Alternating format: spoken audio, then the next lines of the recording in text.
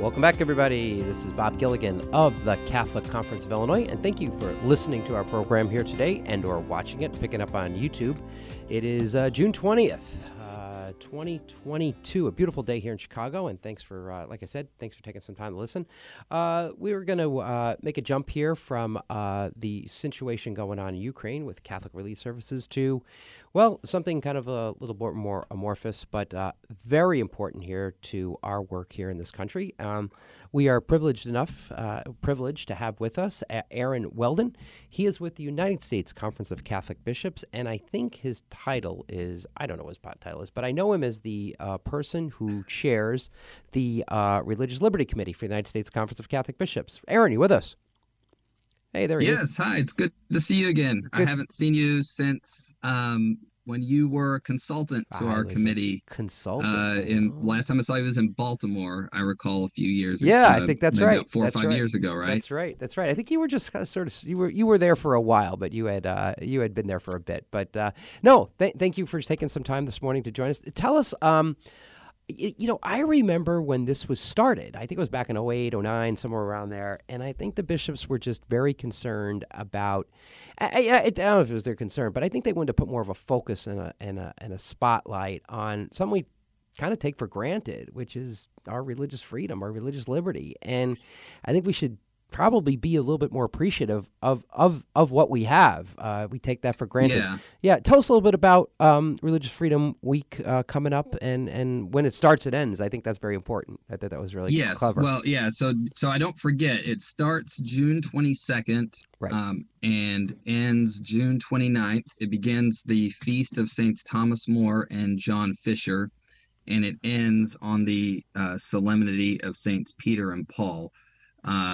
Some folks listeners might remember the old Fortnight for Freedom. Right. This is sort of the successor to the Fortnight, which back then that also started on the Feast of Saints Thomas More and John Fisher. When we went from being an ad hoc committee to a regular committee, the idea was to kind of shorten it, to make it a little more focused. In some ways, it's more focused in terms of a period of time. But in another sense, we actually kind of broadened the types of issues that we are covering, and I'm happy to talk about that. I want to talk about that. Actually, I think this is a really good idea. I think you're one of them. You're going to kick it off with Walking with Moms in Need. You have things in there about religious freedom in China. I think there's a concern about church vandalism. Yeah, there it is. It's up on the screen. Yeah, walk us through some of the topics. How are we doing this? Yeah. Well, so the theme this year is life and dignity for all. And the main reason for that is that we foresaw, we planned these things, as wrong time much earlier in the year than back when we were talking about this back in January. Mm-hmm. But we knew that the decision in the Dobbs case about that could possibly overturn Roe v. Wade, we knew that that decision would come out around the time of Religious Freedom Week. And so the thought was we should focus on areas where religious liberty and pro-life issues kind of intersect with each other. So when you're looking at those topics, you see Walking with Moms in Need. That's an initiative that's been spearheaded by our pro-life committee and secretariat. The basic idea there is for parishes to kind of do an assessment of what resources are available in their local community. Mm-hmm. The hope being that moms would know that you could, an expectant mother or a mother facing a difficult pregnancy would know that a Catholic parish is a place where you can go and get connected with resources. So the idea isn't for them to become pregnancy resource centers themselves, but that they would be able to accompany moms who are in need. So again, that's, we wanted to kind of focus on these areas where we're looking at religious liberty and areas where that are more would be more considered pro-life type issues. So we have the Walking with Moms in Need as one of those types of areas. Probably the biggest one that I don't know that we could have anticipated would be as intense as it's turning out to be is the church vandalism. Yeah, I want to talk about that issue. Yeah. Yeah. I mean, we have been uh, looking, and we have been concerned about vandalism and attacks on Mm-hmm. houses of worship before we were following these sorts of issues just for Catholics. It was more kind of to be in solidarity with people of other religious communities who deal with these issues, Yes. in a more intense way than we do. So back in 2020 was when we really first started tracking attacks on Catholic churches. Um, and so we had noticed in tracking these events that a lot of the times it's like a statue is Right. vandalized in some way. Uh, and so in those cases, you don't really know why. And we have not tried to suggest that we know why it's happening, but there are cases where people do leave graffiti and they leave messages. And a fair bit of those times when they've done that, it's focused on the church's position on life. Right.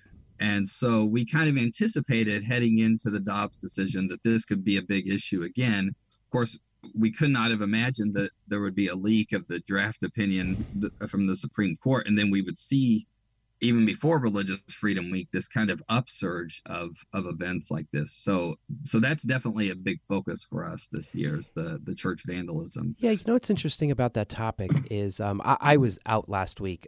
We were on a family vacation in South Dakota, so I was kind of in a remote part of the country. But I was contacted. This is a real issue. This is a potentially dangerous issue, this vandalism issue.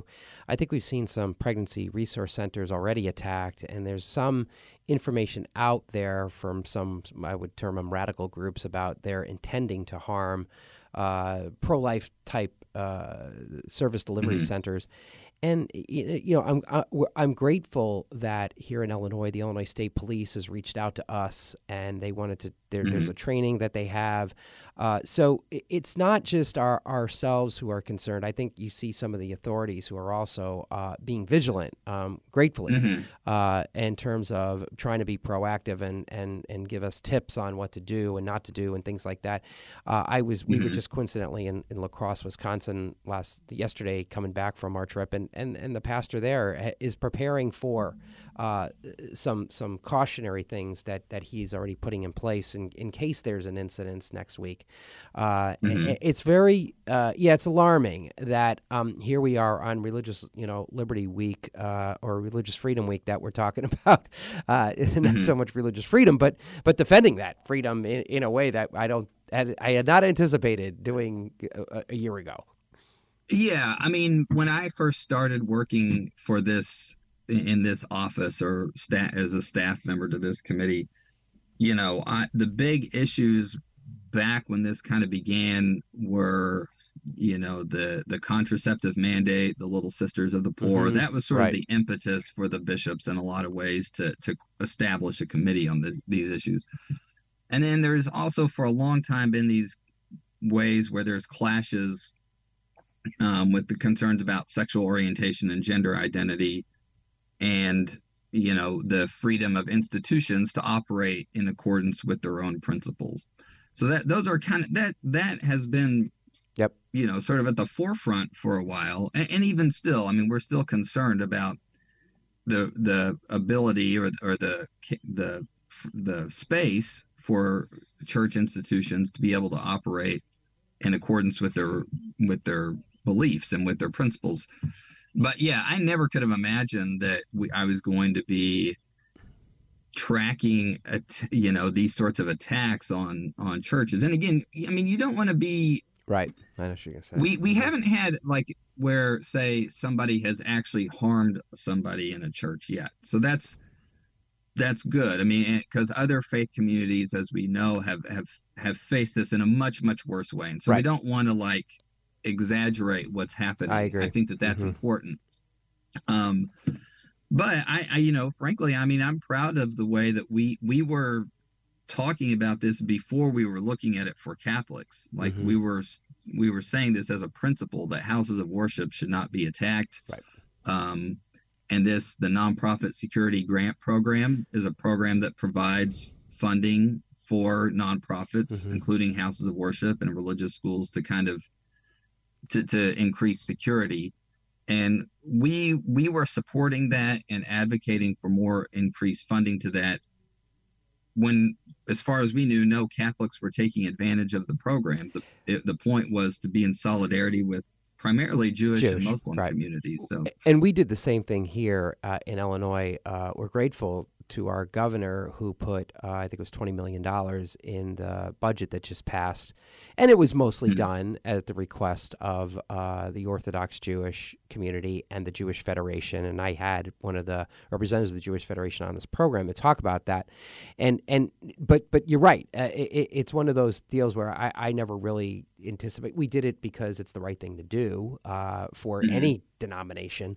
But it's true that mostly the target has been on the Jewish community. But, now it looks like, geez, we could be part of this too. So, yeah, we did. Yeah. We advocated for that as well. You know what, Aaron, let's take a quick break. We got about 15 minutes to go. They're kind of bugging me here. Let's take a quick break, and then we'll run down the list of some of the other, I think it's Prayer Reflect Act, things that we can pray about during Religious Freedom Week. We're talking with Aaron Weldon. He is with the United States Conference of Catholic Bishops. He is the specialist for religious liberties. And don't go away. We're going to come right back to talk to Aaron.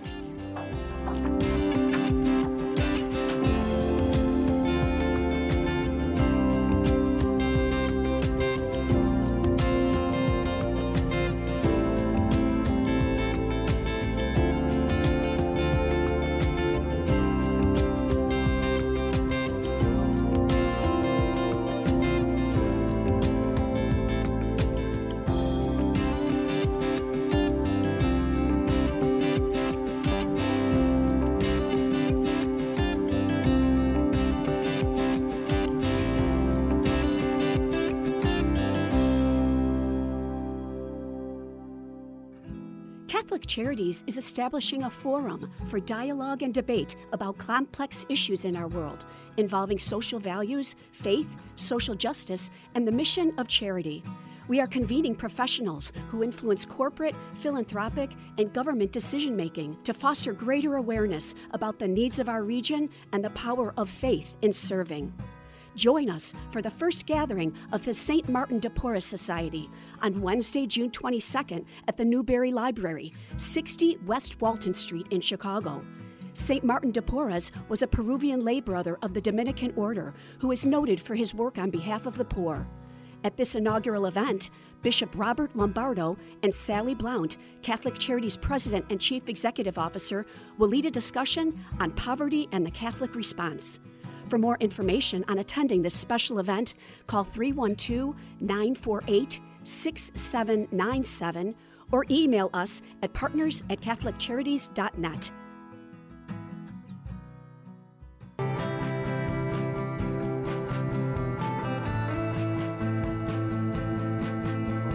This is year 44 for me teaching. When I started here, there were teachers here that had taught me when I was a student. Now I'm the old person. Right now, I teach junior high math. I love when kids find what I'm teaching to be fun and they get it. I see that light bulb go off and it's a thrill. People are always amazed. What? You're here for 44 years? It's hard for me to believe, frankly. I love what I do. Every summer I think, oh, I miss the classroom. Even on the weekends, I think I can't wait to get back on Monday and teach those quadratic equations. Shape the next generation of leaders. Teach. Apply today at archchicago.org/schooljobs.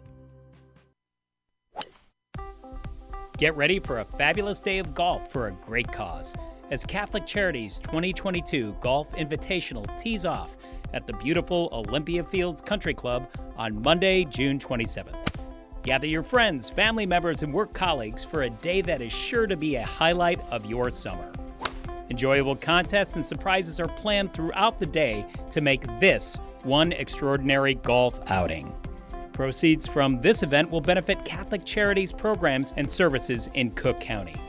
Fantastic sponsorships are still available for an invitational that is one of the most popular summer golf events in Chicago.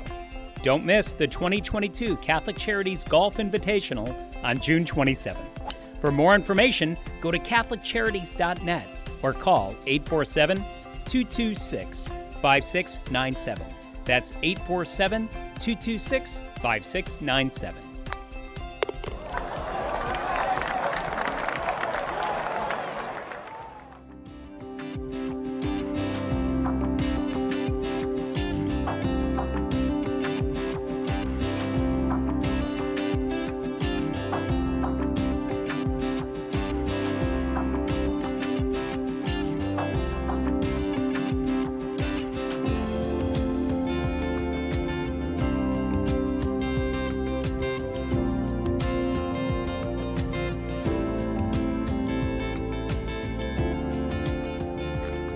Welcome back, everybody. This is Bob Gilligan of the Catholic Conference of Illinois. Today on June 20th, big day, post-Father's Day, Juneteenth.